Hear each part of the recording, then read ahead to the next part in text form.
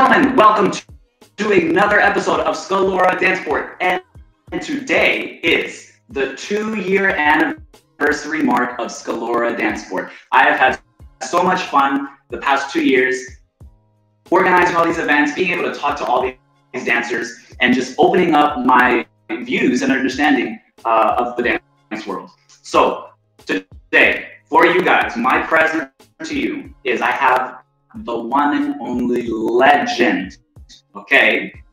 He is amateur Italian national ballroom champion, amateur Italian national 10 dance champion. He's 2 times world professional ballroom champion, as well as European, UK, British open professional champion, and he is the head of the Baricchi Institute of Art and Movement. Ladies and gentlemen, I am talking about Mr. Luca Baricchi. Hello, how are you today? Very well. Nice to see you. Thank you so much. How is the weather today in California? Beautiful as always. California, I love California for the beautiful weather. All right, very good, very good. Luca, tell me, where were you raised and what did your childhood look like? I was born in Italy, obviously, and in a small city. The name is Reggio Emilia, and Reggio Emilia. And in a small town up in the mountain. So I'm a mountain boy originally, and until about 6 years old, I lived there, a small village. And then when it was time to go to school, then my family moved to the city so that I could access better education. And that's it. Then I started to dance, and then it was school. It was about school, normal school, right? And about dancing. So very simple. Okay, so mainly your priorities were school and the dancing, yes? Absolutely. I would say dancing and then school in that order. Yes. Yeah. So growing up, as you were being, as you were focusing on the dancing in school, let me ask you this. Did you ever have a young love distract you from dancing or pursuing your dance career? No. Oh, so you were always head straight. Did you maybe think, no, I don't want a girlfriend or a wife because maybe that'll mix or mess anything while you were working on your future? I didn't, in my life, obviously, as everybody, you make your mistakes, and, as a teenager, you have side influences, and my friends at school were always the worst in class, so I like to mix with that kind of crowd. But the one thing that I never compromised was my practice, my preparation for competitions, my dancing was never affected by any external distraction. Interesting. Very good. And it was very easy to do that for me because I just liked what I did. So you were so focused. You wanted that dance ability and career so bad you didn't let anything distract you. Very good. I like it. Yes. I'll have to say I'm slightly the same way. With the past 2 years, my dancing, I was able to take it to another level, seeing that I have a new coach. The last 2 years, I moved into this academy, the Volga Dance Academy here in Atlanta. And the level of discipline and organization and the system they have here, it not only changed me as a dancer, it also changed me as a person. So it's made me a little more focused like you. So shout out to the coach, Katrina Volgina, and the academy. That's good. That's good. Absolutely. Let me ask you this. Once you were at the peak of your dance career, who was your biggest adversary? Oh, I had many, because in my generation, there were many great dancers coming out of the same generation. So I had many. I cannot give you one over another because I feel it would be disrespectful to the others, it would be undermining the others. So I feel I was privileged again to have the opportunity to compete. Sometimes win, sometimes lose from these other great dancers that, were inspirational. I also had a very impressive dance career like yours. So absolutely, and very inspirational too, because it was great motivation, right? Because you knew that you had to prepare yourself always at your best, because you would walk on the floor with other dancers that were also doing their best, and that Of were course. great dancers. So it was great motivation. So I actually thank all of them, for pushing me To keep giving and keep going, yes? Exactly, right? To become greater and greater. So yeah. So you would say, in that case, you would say keep your friends close and your enemies even closer. Not to say that they were your enemies, but your competitors. You wanted to keep them close, to give you that motivation. I think it's important to have respect for your competitors, yes. right? I think it's very important to have the respect and to be honest with yourself, right? And appreciate what others are doing. It's easy psychologically to find bad things to say about people that are challenging you, right? Because then you feel better about yourself.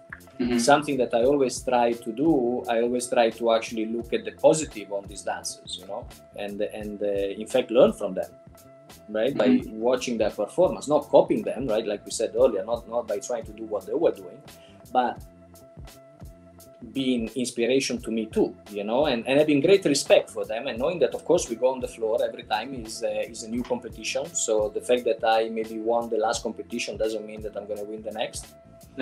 And the fact that I lost the competition doesn't mean I'm going to lose the next one, right? So every competition is going to be a new experience, and as I said, it was a privilege to share it with so many great dancers. I agree 100%. I enjoyed that answer. Our following questions comes from our audience member, Anna. She says, your biography on your website mentions that your development grew from an inward directed focus rather than external influences. Could you elaborate on what that means for you and what the benefits are to being self-oriented in the art of dance work? Yes. As I mentioned earlier, being selfish is a vital aspect of becoming great at what you do. And again, as I mentioned earlier, I don't mean the bad selfish where you just care about yourself and you don't care about the else. Good selfish. But the good selfish, right? You have to be.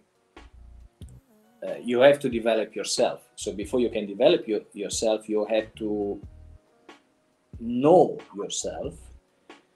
You have to understand yourself. You have to accept yourself.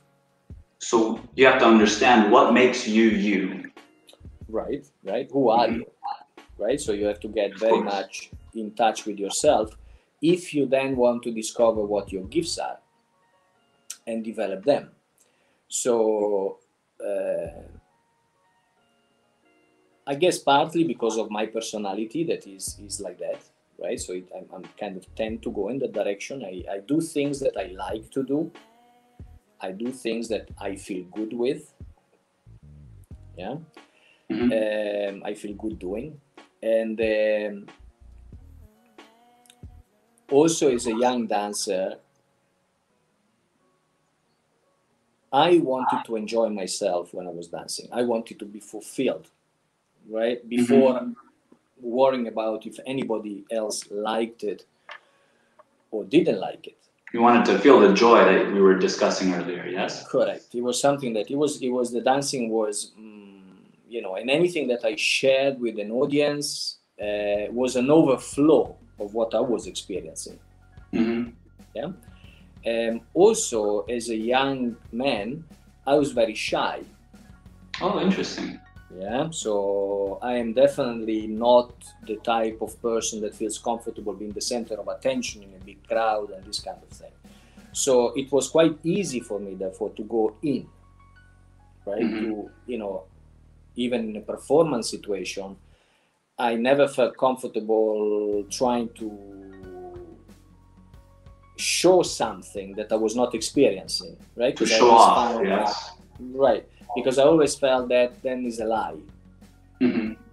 It's artificial. It's almost fake, kind of. Correct. Well, it is fake, right? Because I'm trying to show you, but I'm not experiencing it. So that always made me feel very uncomfortable.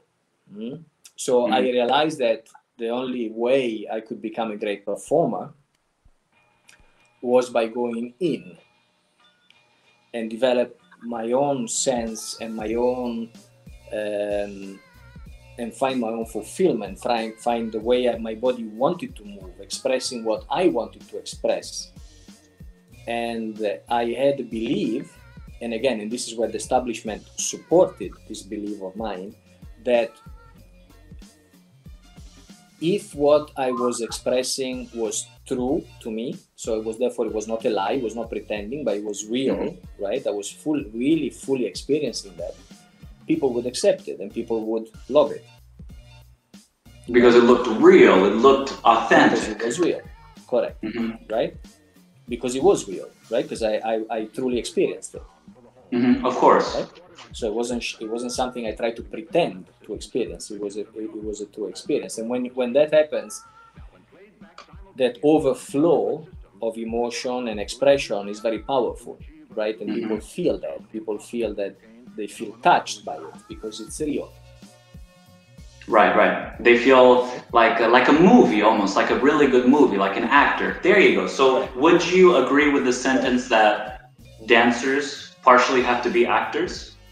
Absolutely, but they have to be great actors, right? Not soap opera actors, right? Which are pretending to feel something or to express something, right? But it is exactly the same. I mean, we are expressing, we are creating a vision to a sound. Right? As a dancer, we are creating a vision to a sound. So we are using our body to express, right? We're using our body, energy, space to express something. And like a great actor, the great actor experiences that as a true emotion, right? While he's acting it, right? That's what makes a great actor. That's why when we look at an actor, we maybe can cry with the actor, or we can be very excited or very nervous, right, for the actor. We know it's a movie, right? We know it's on TV, right? It's not real, but we still emotionally touched and affected by it because they are truly experiencing that. Of course, yeah. Right? So by choice, right? So the same as a dancer, absolutely. Very interesting. This question made me think of another question we have. So if you don't mind, we're going to quickly skip down to this question about emotions. As you were discussing, dancers have to produce emotions and feelings, as you were saying, to really show their authentic self. So let me ask you this. Yes. Adjudicators are not robots. Adjudicators are humans. Humans have emotions, and dancing is all about creating emotions. How does an adjudicator judge fairly?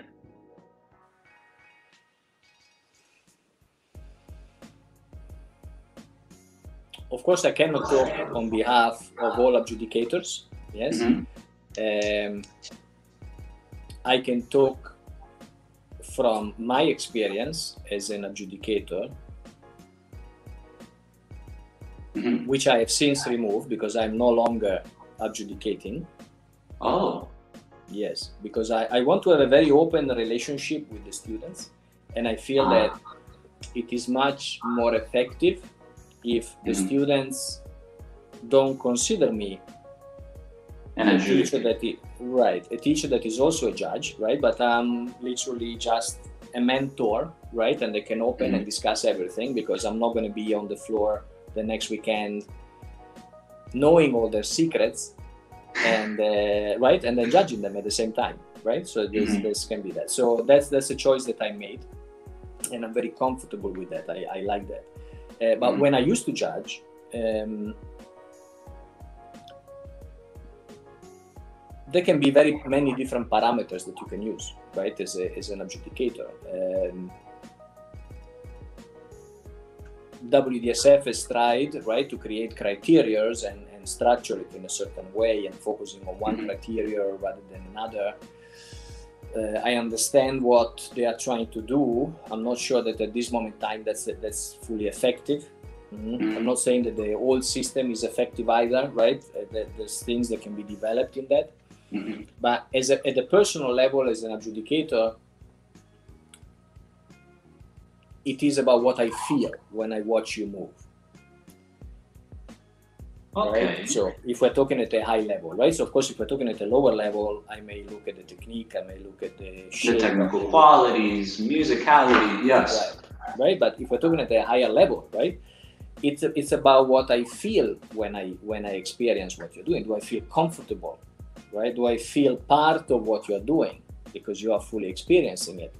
Or do I feel nervous about it? I remember the first competition I judged, I finished the judging day and I had pain. I mean, my neck locked, yeah, because I had absorbed all the tension that these dancers had in their body while they were dancing. Oh, wow. Right? So the final decision is, what do I feel when I look at you dance? And so is your movement instinctive for you, right? Do you look fully coordinated in the movement? Mm-hmm. Or does your movement look taught? Right. Does it look very disciplined, overly disciplined, where you're like a machine, so you can deliver it 5 million times the same, right? Or is it, are you experiencing it in that precise moment, you know? This for me is, at the end, is what adjudicators do. Now, after that, they will have to give some explanation to that. So then they may say, well, I didn't feel comfortable because of this and this and that reason, right? But at the end, at the core, is that they didn't feel comfortable watching you. Intriguing. Okay. So at the end of the day, it truly is all about emotions and understanding 100% what it is inside. Going back to this individuality, it's all about that at the end of the day, yes? It is about the delivery of an intention. And okay. As an audience, I have to understand what is your intention, but not only understand it intellectually, I have to understand it emotionally too. Right? And as an adjudicator, same thing, right? I look at you now, do I understand what is your intention? What are you delivering? What are you expressing? Do I understand it? Or do you leave me with a lot of question marks? If you leave me with question marks, I will start to pick. I will start to see things that are not right. I understand. Now I understand where you are going. Yes. So it's the delivery of a message, right? And the delivery has to be clear. That's right. It does.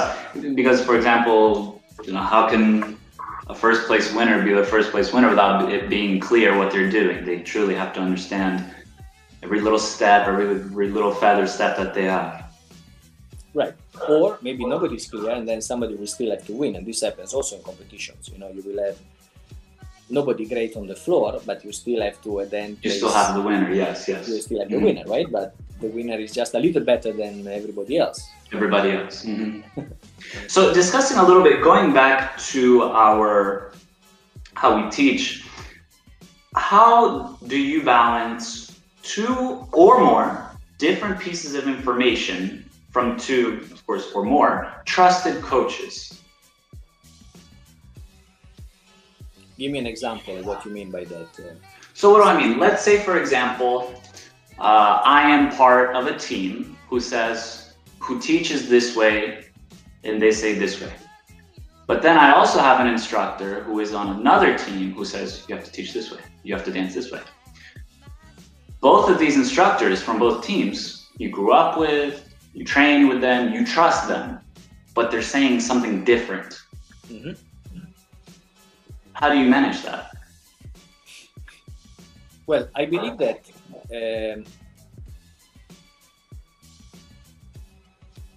you are your number one teacher. Okay, could you elaborate a little bit?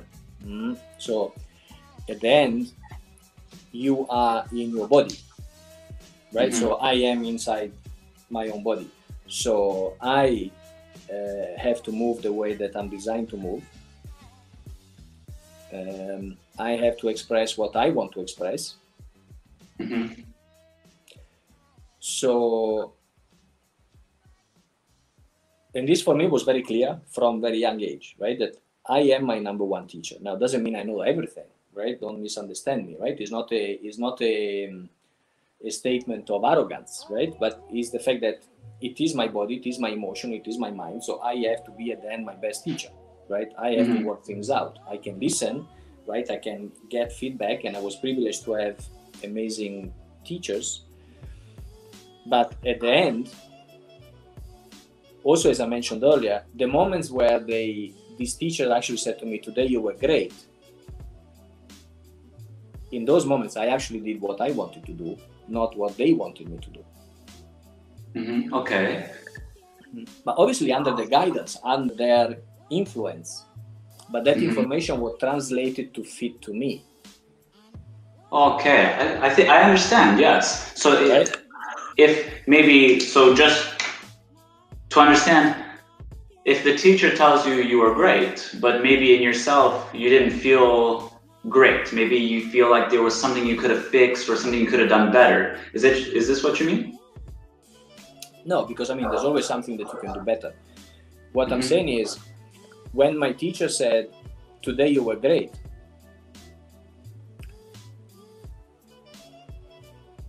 that greatness came from me doing what I felt right. Okay, now I understand. Yeah, not by doing exactly what they were teaching me. What they were teaching me was the guideline. Okay, yes, the guidance. Right? So going back to your question of two teachers that are telling you opposite things, they may want the same thing, but they will tell you, they will describe it from their angle, they will describe it from their perception. This is where instinctive perception becomes very relevant. Right? So because they will teach you from what worked for them, right? So what worked for them, what they understand. Right. They want to achieve this. Maybe they want to achieve the same thing.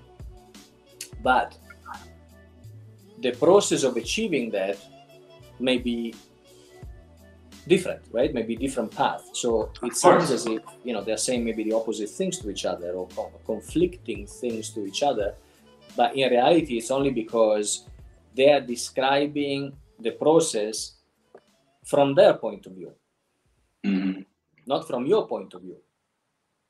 Right, and what made them individual may not make you individual. So you always have to translate it back into your mind what makes it work. I understand. I like it. Very good. Yeah, and this is what again with the institute, this is what we are doing. So if you experience a day, if you spend a day with me or with any of our certified teachers while we are sharing, you will see that I will teach differently to different people, right? Because I will teach from their language, right? Not from my language, right? So my language will adapt to the perception of the student.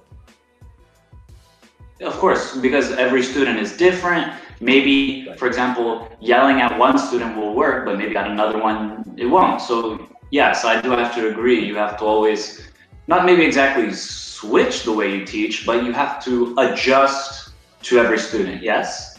Yes. Not only personality-wise, but also you may perceive your center here.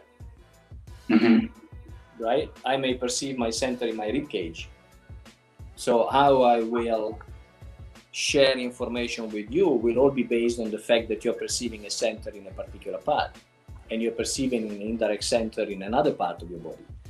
Or you have a parallel perception, what we define as a parallel perception, or you have a cross perception.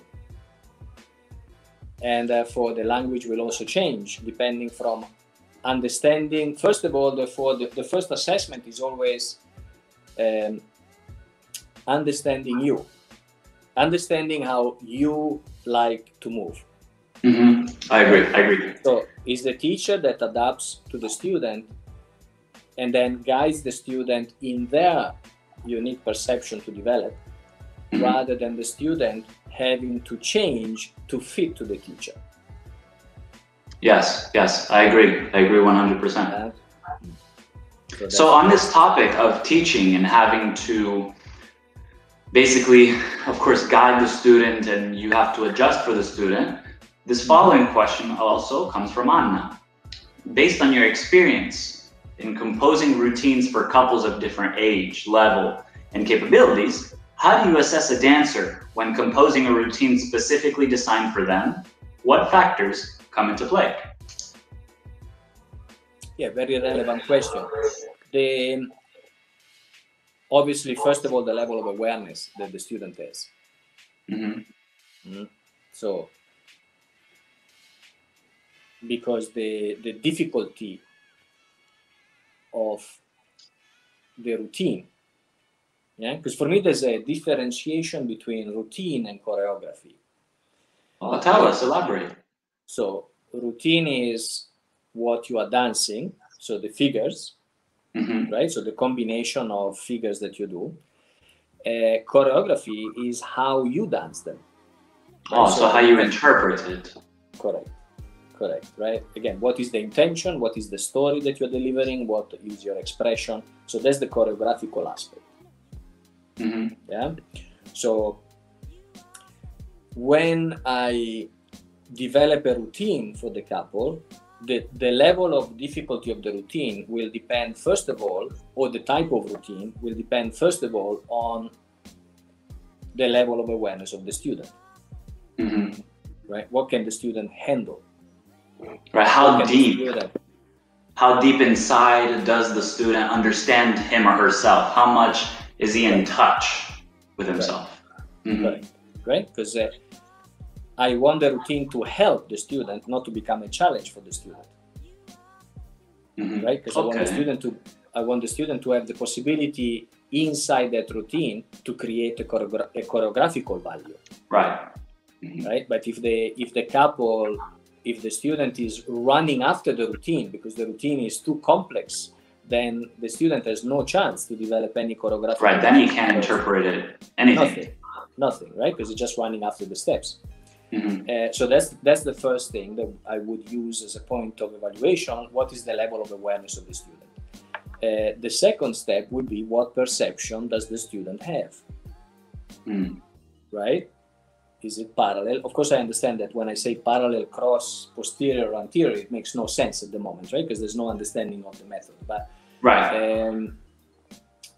we have dancers that are what we define as parallel dancers, and they have certain characteristics. We have dancers that are cross perception dancers. They have different characteristics.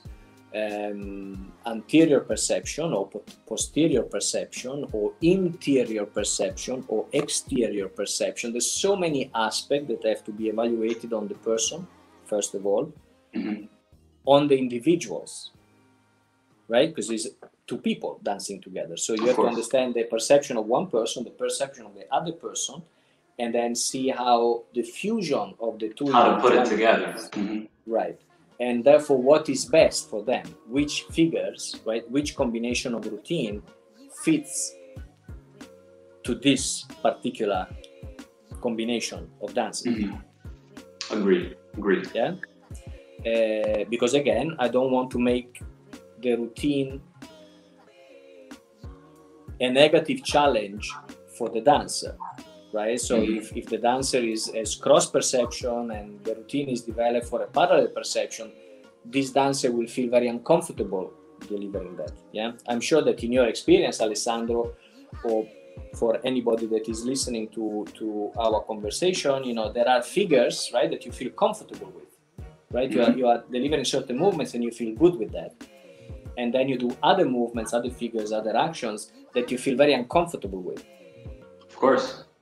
And that is your body telling you that I don't like this kind of movement, right? This is where also injuries can come. This is where often injuries do come, because intellectually we are pushing ourselves to do things that our body is not designed to do. Somebody else maybe is designed to do that, but maybe my body is not designed to do that. And as a result, because I'm forcing my body to do movements that are not mine, I will get injuries. Right. Yeah. So the routine itself, the design of the routine requires a previous understanding of awareness, of the level of awareness of each student, and an understanding of their own instinctive perception, so that then the routine can be created to help them create an expression. To their benefit. Right, and not work against them. Right, right. Very nice, very nice. Now, this following question comes from a dancer in New York, my friend Karat. He asks, as a competitive dancer, how do you mentally prepare for a competition? Any dancer has a moment of possibly freaking out or feeling not ready, regardless of his level and experience. So how would one be prepared for an event mentally or even physically? Yes, I remember my time as a competitor, especially my earlier years. 1 month before competition, right, I was ready. And of course, situation was different. Yeah, especially in the professional, we had not as many competition, let's say, as here in the US, right? Where every weekend you can go and do a competition. Yeah. So we had less amount of competition. So you would prepare, of course, for us, 3 major competitions in the year, plus World Championship, plus European Championship. And then some other small competition that we would use as a point of reference to test things out. So you would be preparing for a competition. So a month and a half before, felt great, felt ready. I knew what I would deliver on the performance. 3 weeks before, maybe a little problems come, just a little bit of stress started to appear. Not much, just a little bit. 2 weeks before, things are starting not to work as they did a couple of weeks ago. 1 week before the performance, nothing works. And this, of course, is a psychological, right? It was due to the pressure of getting closer to the competition. Right? That makes sense. Right, 1 month or over 1 month before competition, the feeling is like I have time, right, to prepare. Right, the closer I get to the competition, the less time I feel I have to prepare, and I don't feel ready because there are still things that are not working exactly as I would like them to. And of course, the closer, therefore, you get to the competition, the less sense of time to develop there is, the more pressure comes. So how did I master that? Firstly, by not making the competition my goal, right? Really? But allowing the competition to just be a day through my development, right? So I look a little bit more on the long term. So rather than setting the goal that, I have to be great in this day, in this competition, right? I understood and I switched my attention to, my evolution is going to be constant, right? So now I am 52 years old and I'm still evolving, right? And I plan to do so until time comes to move somewhere else. And so I shifted my attention to a more of a long-term plan, right? So I'm going to continue to evolve. Now, I'm continuing to evolve, and now this Sunday, it happens that I have a competition. So I go and do the competition. I will do the best I can in this competition, but I know that Monday I will go back to the studio and I continue my evolution. Well, let me ask you this. What if this competition, discussing long terms, what if this competition is like it is nationals to qualify for the World Championships? What about them? Then it's even more pressure. How do you handle that? Do you take the nationals as just any other day? Sure. It is just another day, right? It is just another day. I mean, if you're focused every day in your evolution, right? Now, obviously, if I spend most of my time at the beach, right? And then I say, now I have a competition, so I better do something about it, right? Is one thing. But if I am daily working on my evolution, when I get to the competition, it's another day, right? So I don't make it important, right? Because I'm constantly evolving in any case, right? So, and I'm never ready. That's another thing that is very important. You are never ready. So don't try to be ready. Work towards it. But don't aim to feel ready, because you never will. because you're in evolution, there is always going to be something else that you're working on that is that you can always fix or improve. Right, that is not yet happening, right? Because you're working on it at the moment. So accepting that, then you enjoy a lot more the journey, right? Rather than try to put your attention too much on the destination. Okay, right? I agree. I think that to our listeners and viewers, maybe that'll make them feel slightly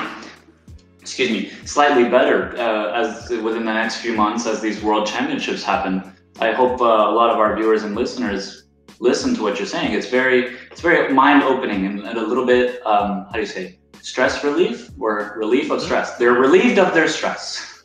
Right. Another thing that also was very important for me regarding this, Alessandro, was I enjoy motorsports. Yeah. So if you ask me which sport do I follow, I'm not a big fan of soccer, right? Or as an Italian, I should, right? Però abbiamo vinto. Right. Of course, I'm very happy when Italy does well. Of course, if there's a World Cup, I will follow it, or a European Cup. But I don't have a favorite team. I don't have this kind of thing, right? But I favor motorsports, right? So when I watch MotoGP, right, or this kind of thing, right, motorcycles especially, what I learned from them is, normally they have their practice on the Friday, they have their qualifying on the Saturday, and then they have the race on the Sunday. Now, normally the best riders crash on the Friday, crash on the Sunday, but win on the Sunday. Oh, intriguing. Right? And the reason for that is because they push their limit on the Friday. Right, they go more and more to test their boundaries, yeah? Exactly, right? They test the limit. Where is the limit, right? So they're not afraid of making the mistake, right? They're not trying to stay safe and go around the track perfectly, right? Not on the Friday. Right. Also, not on the Saturday. Right? And then go perfect on Sunday. Correct. Right? And they have found now their limits. They found where the limit is. So if you check the lap time of a motorcycle racer, their lap time is faster on the Saturday than on the Sunday in the race. Right? In the race, they take it slightly more easily. Right? They stay within the boundaries. Because they've trained so much that they can afford to do a little less. Correct. So that's also very important, right? Because as a young competitor, I used to do the opposite. I used to, in practice, I used to feel very comfortable. And then when I go to the competition, now I try to do more. Right. And if you haven't practiced that more, then I agree. It's unknown, right? You enter the unknown territory. Now you don't know what's going to happen. Right? And of course, in a competition, you have a lot more stress factors because the floor is not the one you're used to practice on. That's right. Maybe it's a little bit more slippy, it's a little bit more sticky, it's bigger, it's smaller. There's other couples on the floor. There are judges watching you. There is an audience, right? If you make the mistake, you can't stop, right? You have to continue to dance. You have to repeat that for many rounds. Right. So the stress factor is much higher. So of course, if you cruise during the week at practice because you want to feel good and you want to feel comfortable and you want to make no mistakes and you want to make sure that you make no mistakes, naturally when you go on the Sunday competition, you're going to push harder, right? Because now the adrenaline is there, you're going to try harder. But now you go into a very untested territory in the most stressful moment and situation, right? So I believe in the opposite. Yeah, so later in my career, I did the opposite. I made lots of mistakes during the week because I was trying to push my boundaries. Right? Made lots of mistakes during the week, try to explore, okay, where is the limit of my range of movement? Where is my limit on what I want to express? Found the limit on the Sunday, right? If we use the Sunday as the day of the competition, it could be the Saturday, right? It could be any day, right? On the day of the competition, I would always do a little less. I like that because you train so much, you were able to afford to kind of correct press the brakes. I like that. I like it. And now that a little bit less allow me to feel comfortable, right? Because now I'm not on the limit. I'm not pushing myself even past the limit. No, I know where my limit is for today, right? Up to now. Now, after competition, I will push my limit further for the next competition, right? But for this competition, this is how much I can do. So I'm going to do a little less so that now I feel settled. Right, so that you can perform at what you know, what you can bring to the table. I like that. Absolutely. I like that a lot. Absolutely. I like right? that. And that took a lot of stress away from me, right? Because then I knew that, okay, I could push. And in fact, where at the beginning I was afraid of the mistakes, right? I didn't want to make mistakes. I wanted to practice things 100 times and not making any time the mistake, right? I wanted to be sure that I would not make any mistake. I started to embrace the mistakes. I started to want to make the mistake, right? Because also by making the mistakes, you're learning. Of course. Right? Your experience grows. Your ability to recover from a mistake develops, and so on. And then you know that, okay, when I get to the side, it doesn't matter if I make mistakes now, because now I'm pushing my limits, right? But I know when I get to the day of competition, I'm going to do a little bit less, so I'm going to be fine. Yeah. So psychologically, it's a totally different approach to your preparation for a performance. Of course. I like it. I like it a lot. So to get to our final question for tonight, Mr. Luca, from my beautiful dance partner, Maddie Marakarov. Maddie wants to know, what is your opinion on the progress of standard? Say, for example, from the 1970s to the 90s to the present day. What would you say has changed, this evolution we've been discussing? I mean, there's been a lot of evolution, yeah.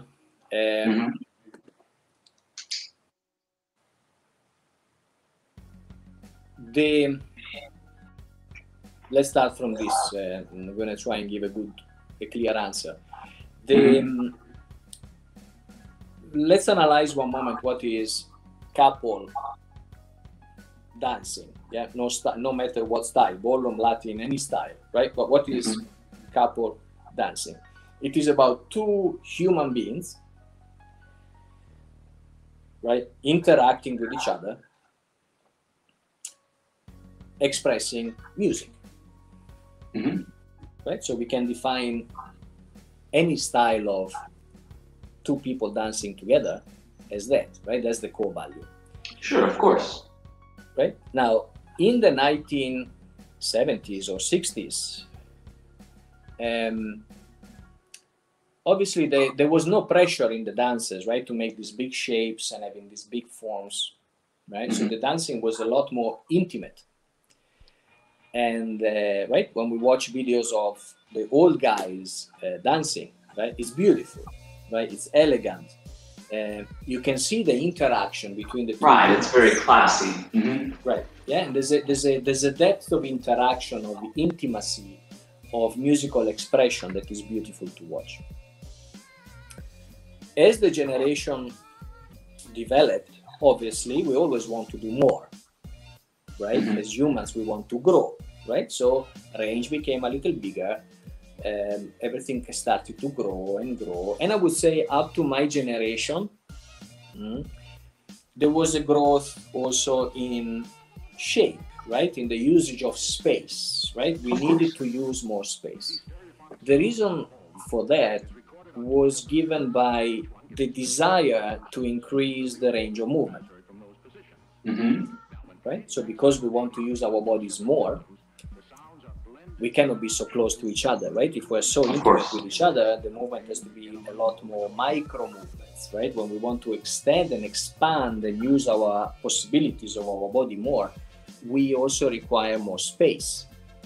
And also more space from each other, right? So that's why the distance, right? That's why the distance became greater between the man and the woman, and therefore the volume became bigger. The arm interaction with each other changed, yeah? So everything evolved with that. But that change of volume had a very clear function, right? It was, and the function of it was to increase the range of movement and therefore increase the level of expression. Now, the generation that came later obviously didn't see the older boys, right? Immediately saw the bigger shape, the bigger volume, and copied that. Right? So then volume is volume just for the sake of volume. Yes, it's just volume. There's no point. Volume. No story behind it. No story, right? No function to it, right? No reason for it. It's just I'm big because I have to be big, right? Because if I have the biggest frame, I'm going to win the competition. If I have the biggest space, I'm going to win the competition. Because right? Is okay like this? Is it okay? Exactly, right? So then things started to go wrong, right? Because then that's why I'm saying, right, through all this interview, right, I'm all about innovation, right? I'm we are studying biomechanics, we are studying instinctive perception, we're studying so many things, right, to continue to push the boundaries of the limits, right, of human being in movement. But at the same time, we must not lose the essence of what we are doing, right? And the essence of what we are doing is two human beings interacting and expressing music. Now, the moment we lose the interaction, right? Because everybody's just trying to have a big shape, but they're not even trying to dance together or feel each other, right? Right. Look, it looks like two people, but not dancing as one. Correct. Right. So now we're missing the essence of it, right? Because now there's no interaction. When I then see also these shapes that, beautiful. I mean, young people can do this very well, right? Because they're very young, able-bodied. They can hold shapes for a long time, and they are beautiful shapes. But are they expressing any music?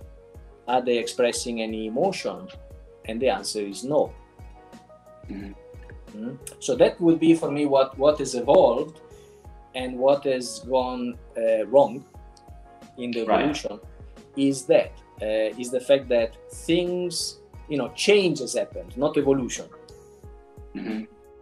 Right? So change just for the sake of change, right? Of doing something different, of being more interesting. And as I said, I'm not like a traditionalist, right? I'm all about innovation. But at the same time, I understand that innovation and evolution must come. In order for me to evolve something, I have to understand that something from the original core. Then I can evolve it. Otherwise, the danger is just to change it. Right. So, and I feel that this is what has happened.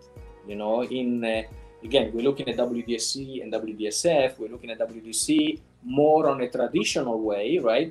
But tradition has become not moving, holding the posture, looking as if nothing is changing while they are trying to move around the room. So very boring and no expression. Together because maybe centered, if we want to define that as center, but not sharing anything together. On the other hand, then we have WDSF, full of expression, right? Trying to maximize everything, but with this search for big volume and big spaces without reason. Right? Without function, just for the sake of making a big shape. Not to express something, not to share something in the partnership.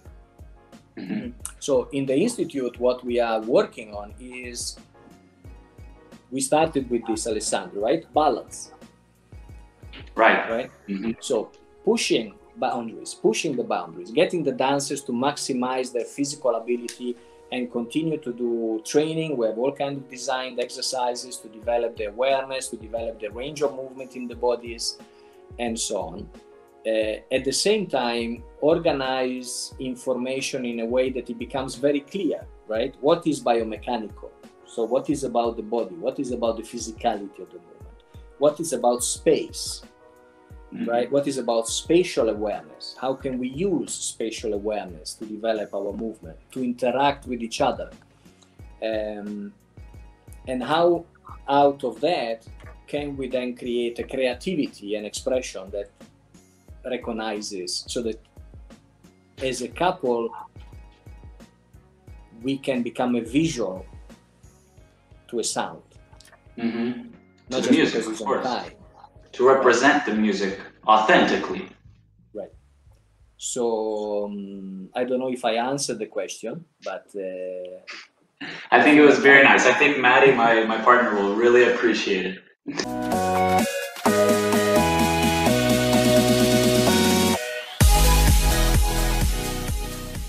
Our first audience member is coming to us from Huntsville, Alabama. Ladies and gentlemen, we have Claire Shepard. Hi, Luca. How are you? Hi, Claire. Nice to meet you. Nice to meet you, too. Hi, Alessandra. Thank you for having me. Of course. So, Luca, I would really love to ask you, what is the best piece of advice you feel you've received from a coach? When you were a dancer, yes, what was the best piece of advice that your coach gave you? Oh, I see.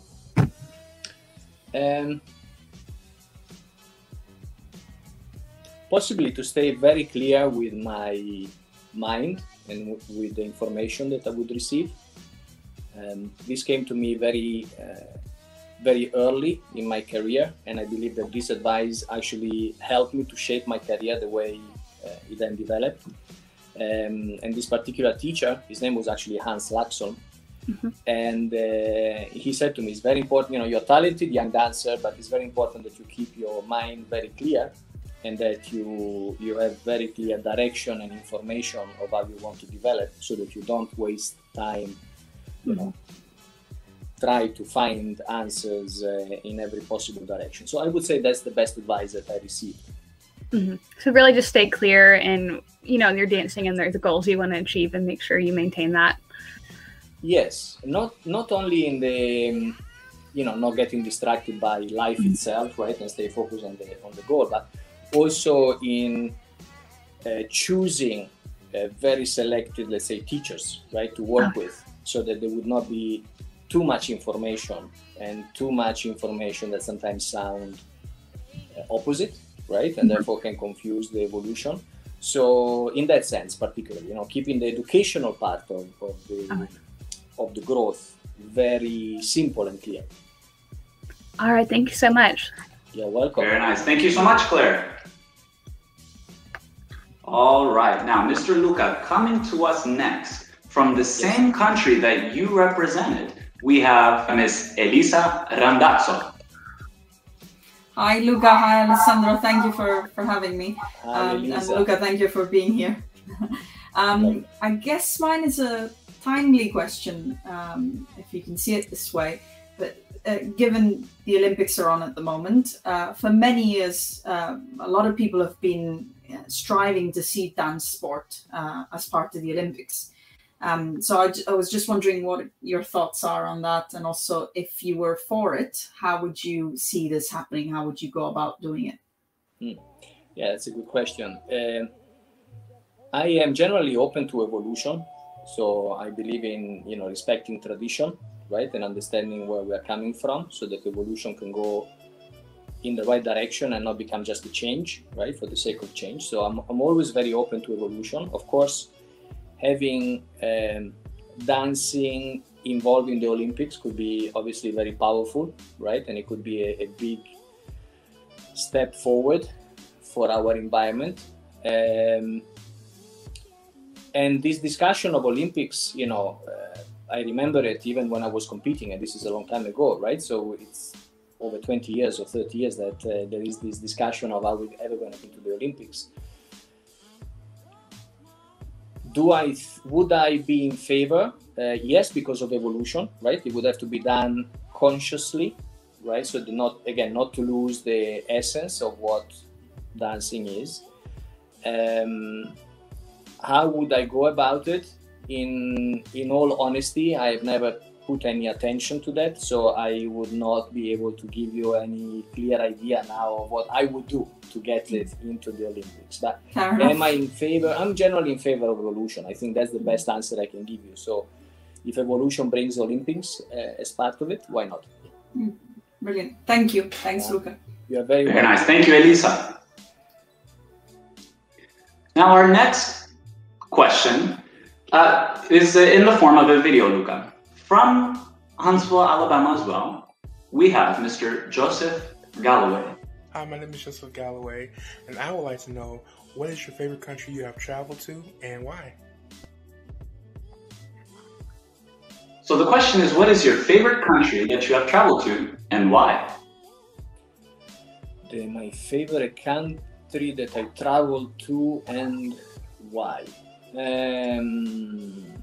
I would say the United States is the Nice, favorite very nice. country, and California being my favorite state. So I in my long life, I had the opportunity to travel to many different countries and actually live in many countries as well. Mm-hmm. And but I am most happy when I'm here in California. So I would say definitely California, US is my favorite place.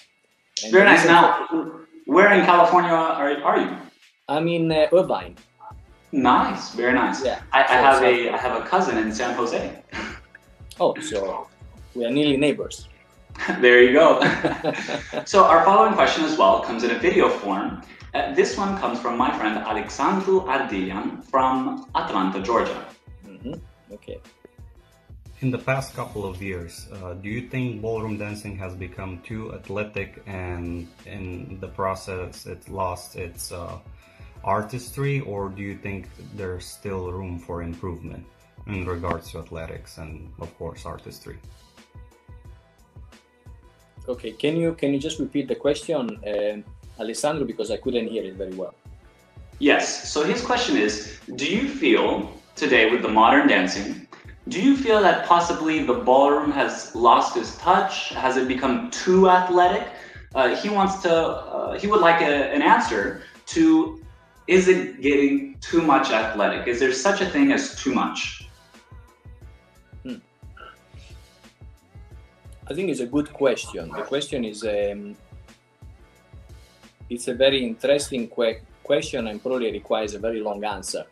I'll try to keep it short for today though, but I think it's always about balance, right? Mm-hmm. And again, it's about respecting the history, so respecting where we are coming from, respecting the essence of what dancing is, but then it should constantly be in evolution. So it is important that we evolve, and we evolve every aspect, right? Mm-hmm. So the problem, I feel that the difficulty, maybe not the problem, but what is happening at the moment, let's say, if I witness what is going on at the moment, I may see a certain direction which is emphasizing the athletic value, but maybe not so much the artistic value, maybe not so much the emotional value. And then I see another direction which is more about, okay, try to be more emotional, right? But then losing artistry, losing the dynamics of it. So what I believe is the right direction is to combine the two. So there's nothing wrong with increasing the athletic abilities, right? Because in theory, better athletic abilities can allow also for a better artistic expression. So of course, yes. I don't see the two as necessarily being against each other. But at the moment, I feel this is what is happening. I feel there are two very powerful influences. And one is, as I said, more athletic, but maybe compromising the emotional aspect of things. And the other one, try to be emotional, but in the danger of becoming boring out of it and losing the athletic and the evolution that is actually necessary. So combining the two, I think, would be the best solution. So you would agree to have a good balance, yes? I believe life is about balance. Okay, I like that. I love that quote. Life is truly all about balance. Right. So, we dance with the body. So the body should be fit, should be ready, should be trained. But we should also dance with our heart. We should also, we should be complete. We should be total in our performance. Therefore, every aspect of the human being should be involved and not choosing just one or the other. Good. So overall, having a good balance. I do love that quote. I'm going to have to take it one day. I do love it. You're welcome to borrow it. Thank you so much. Our next follower comes to us from La Sicilia. Now, followers and listeners, don't worry. While this question will be in Italian, I will put subtitles for you. welcoming from La Sicilia, we have la signora Luciana Todaro. Buonasera, salve. Buonasera Luciana. Salve Luca. Salve, piacere di conoscerla. Piacere mio.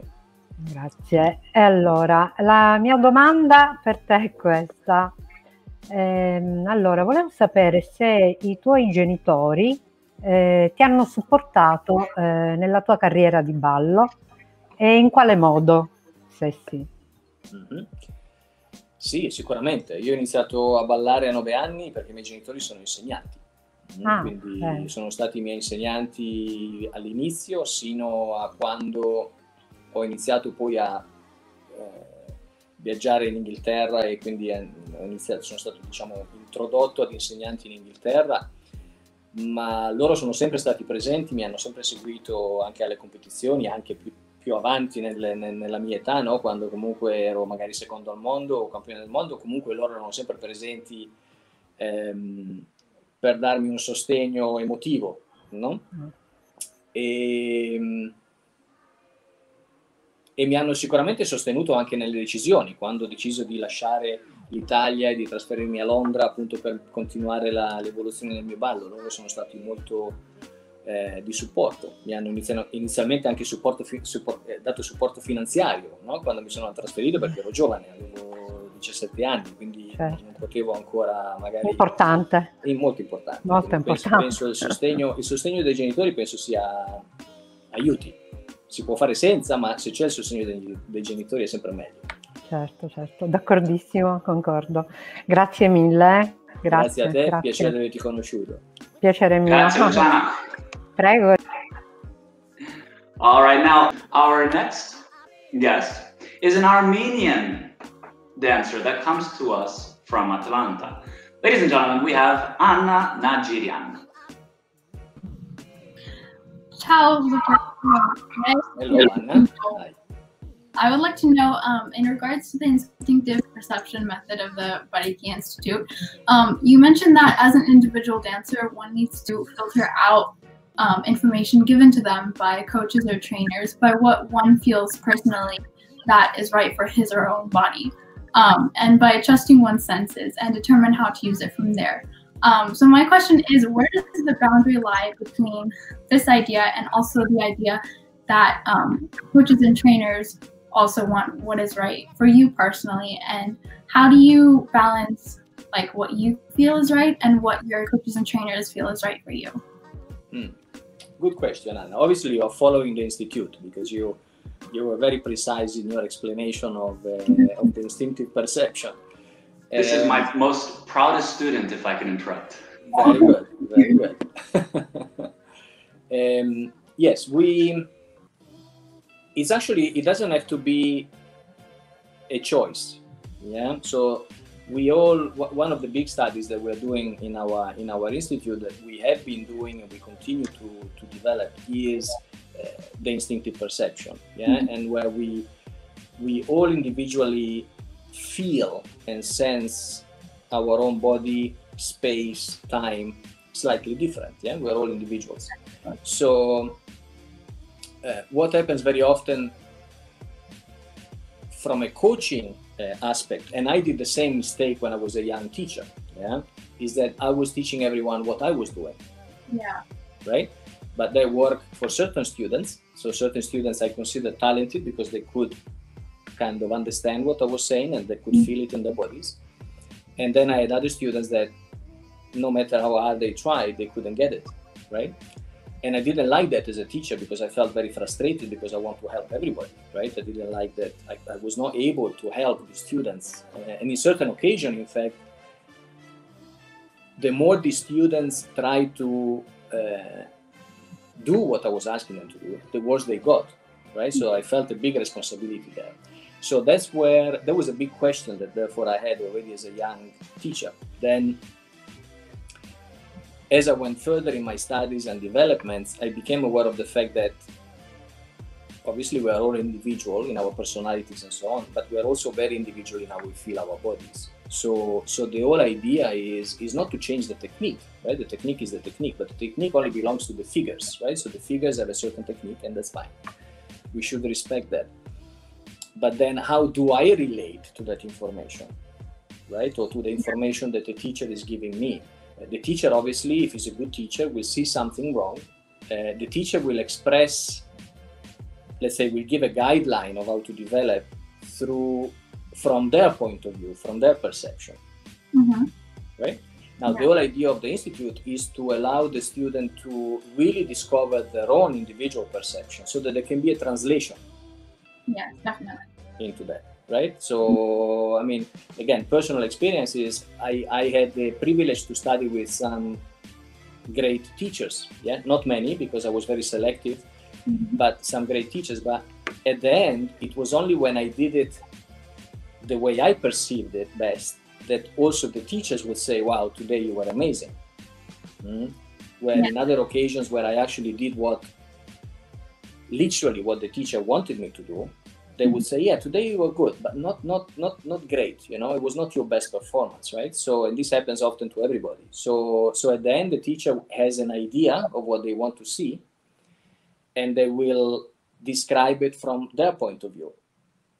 Yes. And and the point of view comes from their perception. So, but the few great dancers, right? Not the good dancers, but the few great dancers, right? If you look at it, they all look very different, right? We all have created our own style, right? And the reason why we created our own style is because we tapped into our own instinctive way of movement. That's why we all look very different.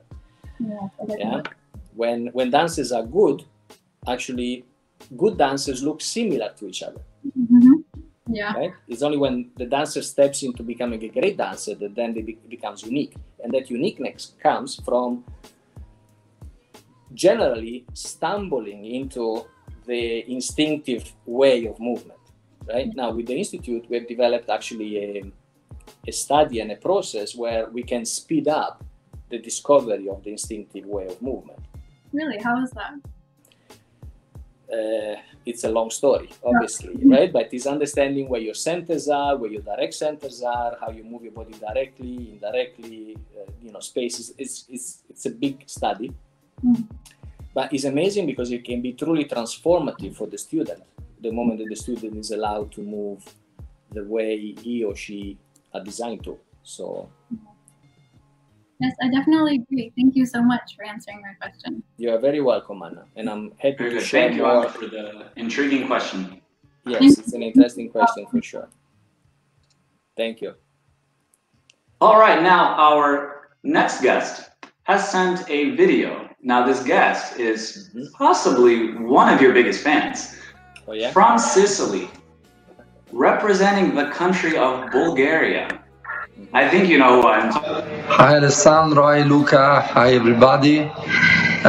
So I'd like to ask to Luca, which is my biggest idol, what does he think about the evolution of ballroom dancing and the differences between the ballroom dancing in the WDC and in the WDSF? What does he like? What do you like more, and what do you think about these new styles which is going around? This is my question. I will look forward to hear your reply and the reply to all other questions. Ciao, ciao. Okay, this is another very good question. Yeah. As I mentioned earlier, right, in one of my previous answers, balance is the key, to life and to everything else. And what I do feel WDSF has done, they have gone extremely into the physicality of things, right, and maximizing shapes and movements. On the other side, WDC has tried to remain more conventional, more traditional, but generally created a more boring outcome. Yeah. So I don't like either. right? I'm sorry. What do you mean? What do you mean by that? And then what would you like to see instead then? Right. And I'm not with this statement, I'm not disrespectful to the dancers themselves, because there are talented dancers everywhere, right? In all kind of federations and at all kind of levels. But I feel that couples have made the choice, they have chosen, okay, I'm going to go totally WDSF. I don't think there should be a WDSF style, and I don't think there should be a WDC style. Right? Because we are connecting to the previous questions from Anna. We are all individuals. Of course. Therefore, I should not be thinking, oh, I need to dance WDSF style, or I need to dance WDC style, but in truth, I should dance my style, right? I should understand what is best for me. What am I great at? Right? As an individual, I'm not great at everything, right? I'm going to be great at something. We all have gifts. As humans, we all have gifts. So I have to understand what is my gift, and then not really be influenced by WDSF or WDC, by these kind of brands, but really develop what is true to me. And this is what I don't see, and that's why I say I don't like neither. Not because the talent is not there, not because the effort is not there, but because I feel that dancers in WDSF try to fit to WDSF so-called style, and couples in WDC try to fit to the so-called WDC style, right? And then the tendency, I understand where you're going, yes. Right? So the tendency that you have 300 couples all dancing the same on one side, and 300 couples dancing the same on the other side. And I feel this is missing the whole point, right, of individuality. So if I look back at history, and I stress again the fact that I'm not about just history, right, but I'm about evolution, but we have to be very sensitive when we are evolving, because we have to be we have to be aware of the essence of what we are evolving. Right? Otherwise, it can just become a change for the sake of a change, but not actually bring any improvement.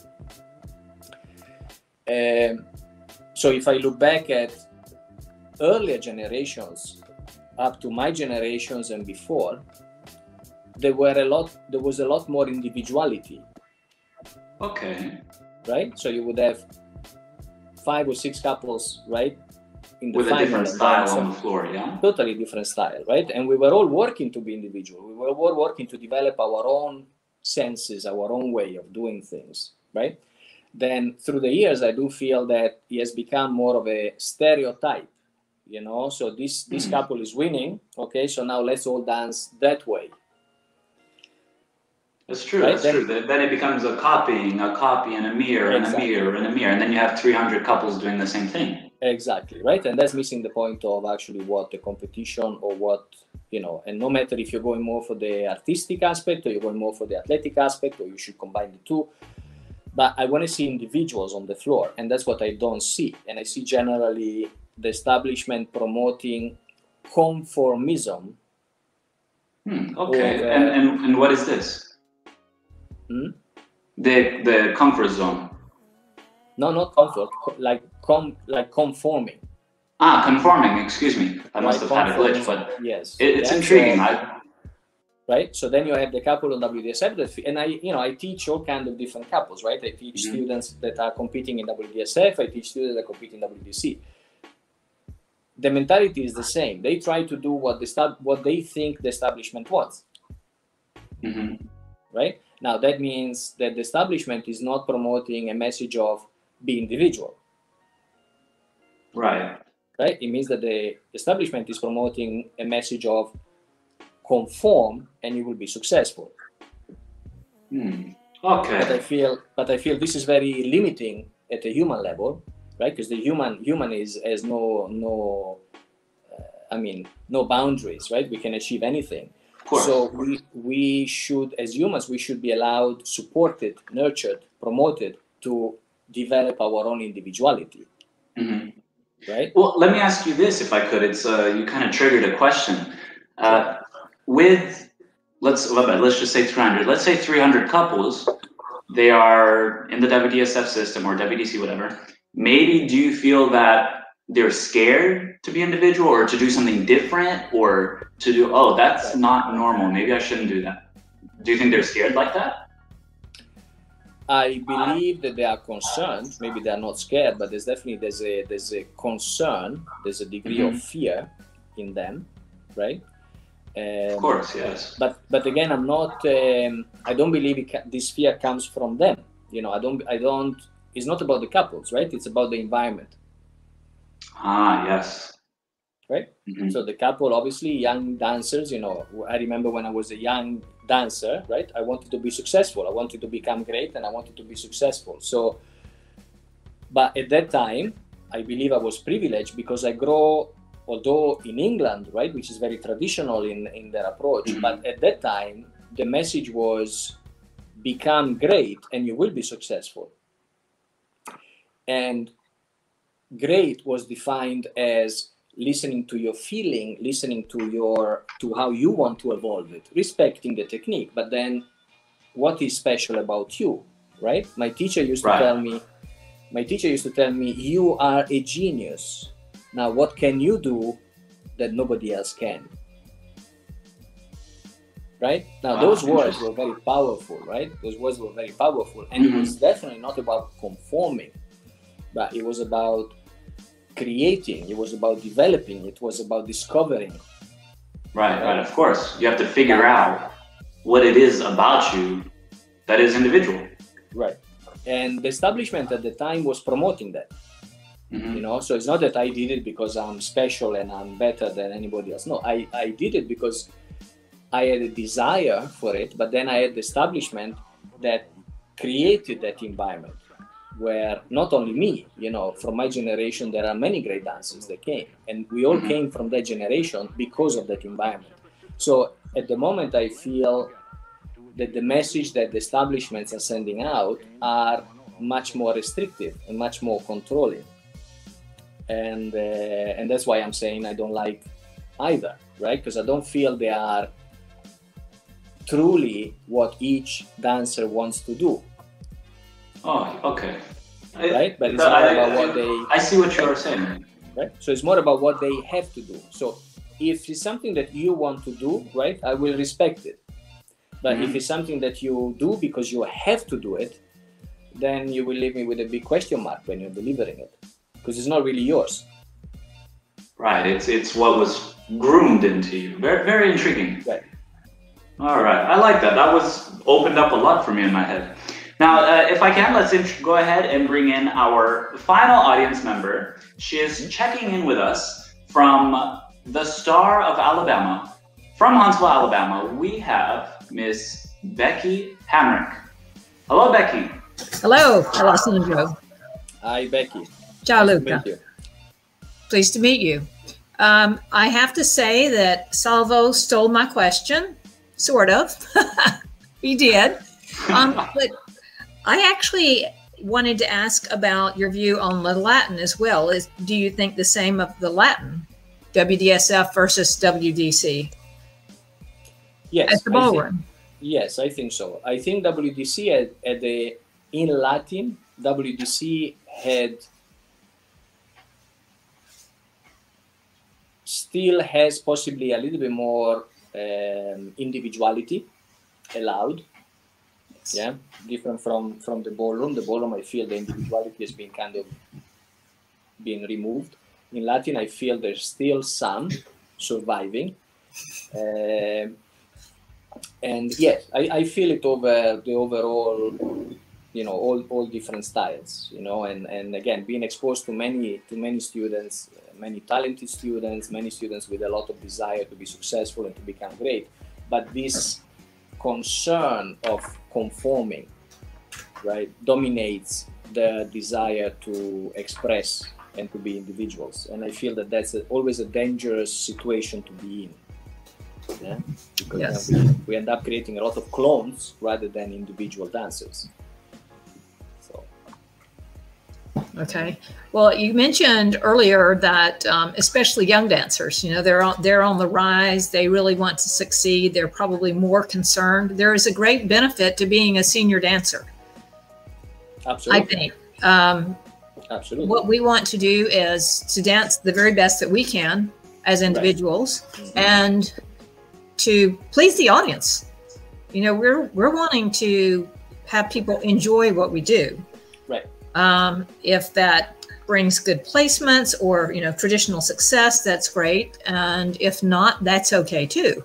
Right. So is that maybe more of the approach that you used to have when you wanted to just bring the best that you could bring, that you were talking about earlier? Yeah. When you were encouraged in? Yeah, I think, you know, to become a great dancer, you have to be very selfish. Right? You have to really get, and I mean good selfish. There's a bad selfish and there's a good selfish, right? The good selfish is I need to take care of me first before I can take care of others. Right? Bad selfish is I don't care about anybody else, I just think about me, right? So I don't mean that selfish, I mean the good selfish. And because at the end, it was about my experience. And I knew that if I was able to experience what I wanted to experience, then everybody watching would experience that with me. Yes. Right? So even before trying to please the audience, like you mentioned, right? I feel it's even more important is to please yourself. Yes. Right? So if you find fulfillment in what you do yourself, automatically, right, that joy and that emotional satisfaction will overflow and will, of course, touch anybody that is there witnessing what you're doing. Yes, I absolutely understand that. Joy was the very word I was thinking of, actually. Right, right. So that is what I promote that's why we work on individuality, we work on instinctive perception, we're really working on nurturing the individuality of each dancer. Because, you know, we do believe in the Institute that every human has gifts, and it is about tapping into them, right? Going in and finding those gifts and really maximizing them. Rather than conforming into something that maybe somebody else is great at doing, right? But it doesn't have to be copied. Make sense? Oh, absolutely. Yes. Thank you. Very good. You're very welcome, Becky. Thank you. Awesome. Thank you so much, Becky. Thanks, Ollie.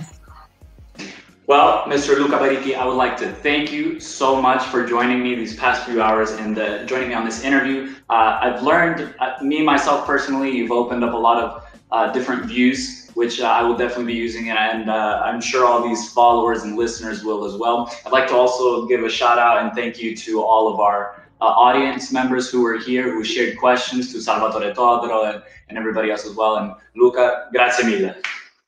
You are very welcome, Alessandro. It's been a pleasure. And I hope that listening to the conversation, you know, will inspire dancers to do more and to maximize their potentiality. Human potentiality is huge. So I'm looking forward to see that. Thank you so much. All right. Thank you, Alessandro.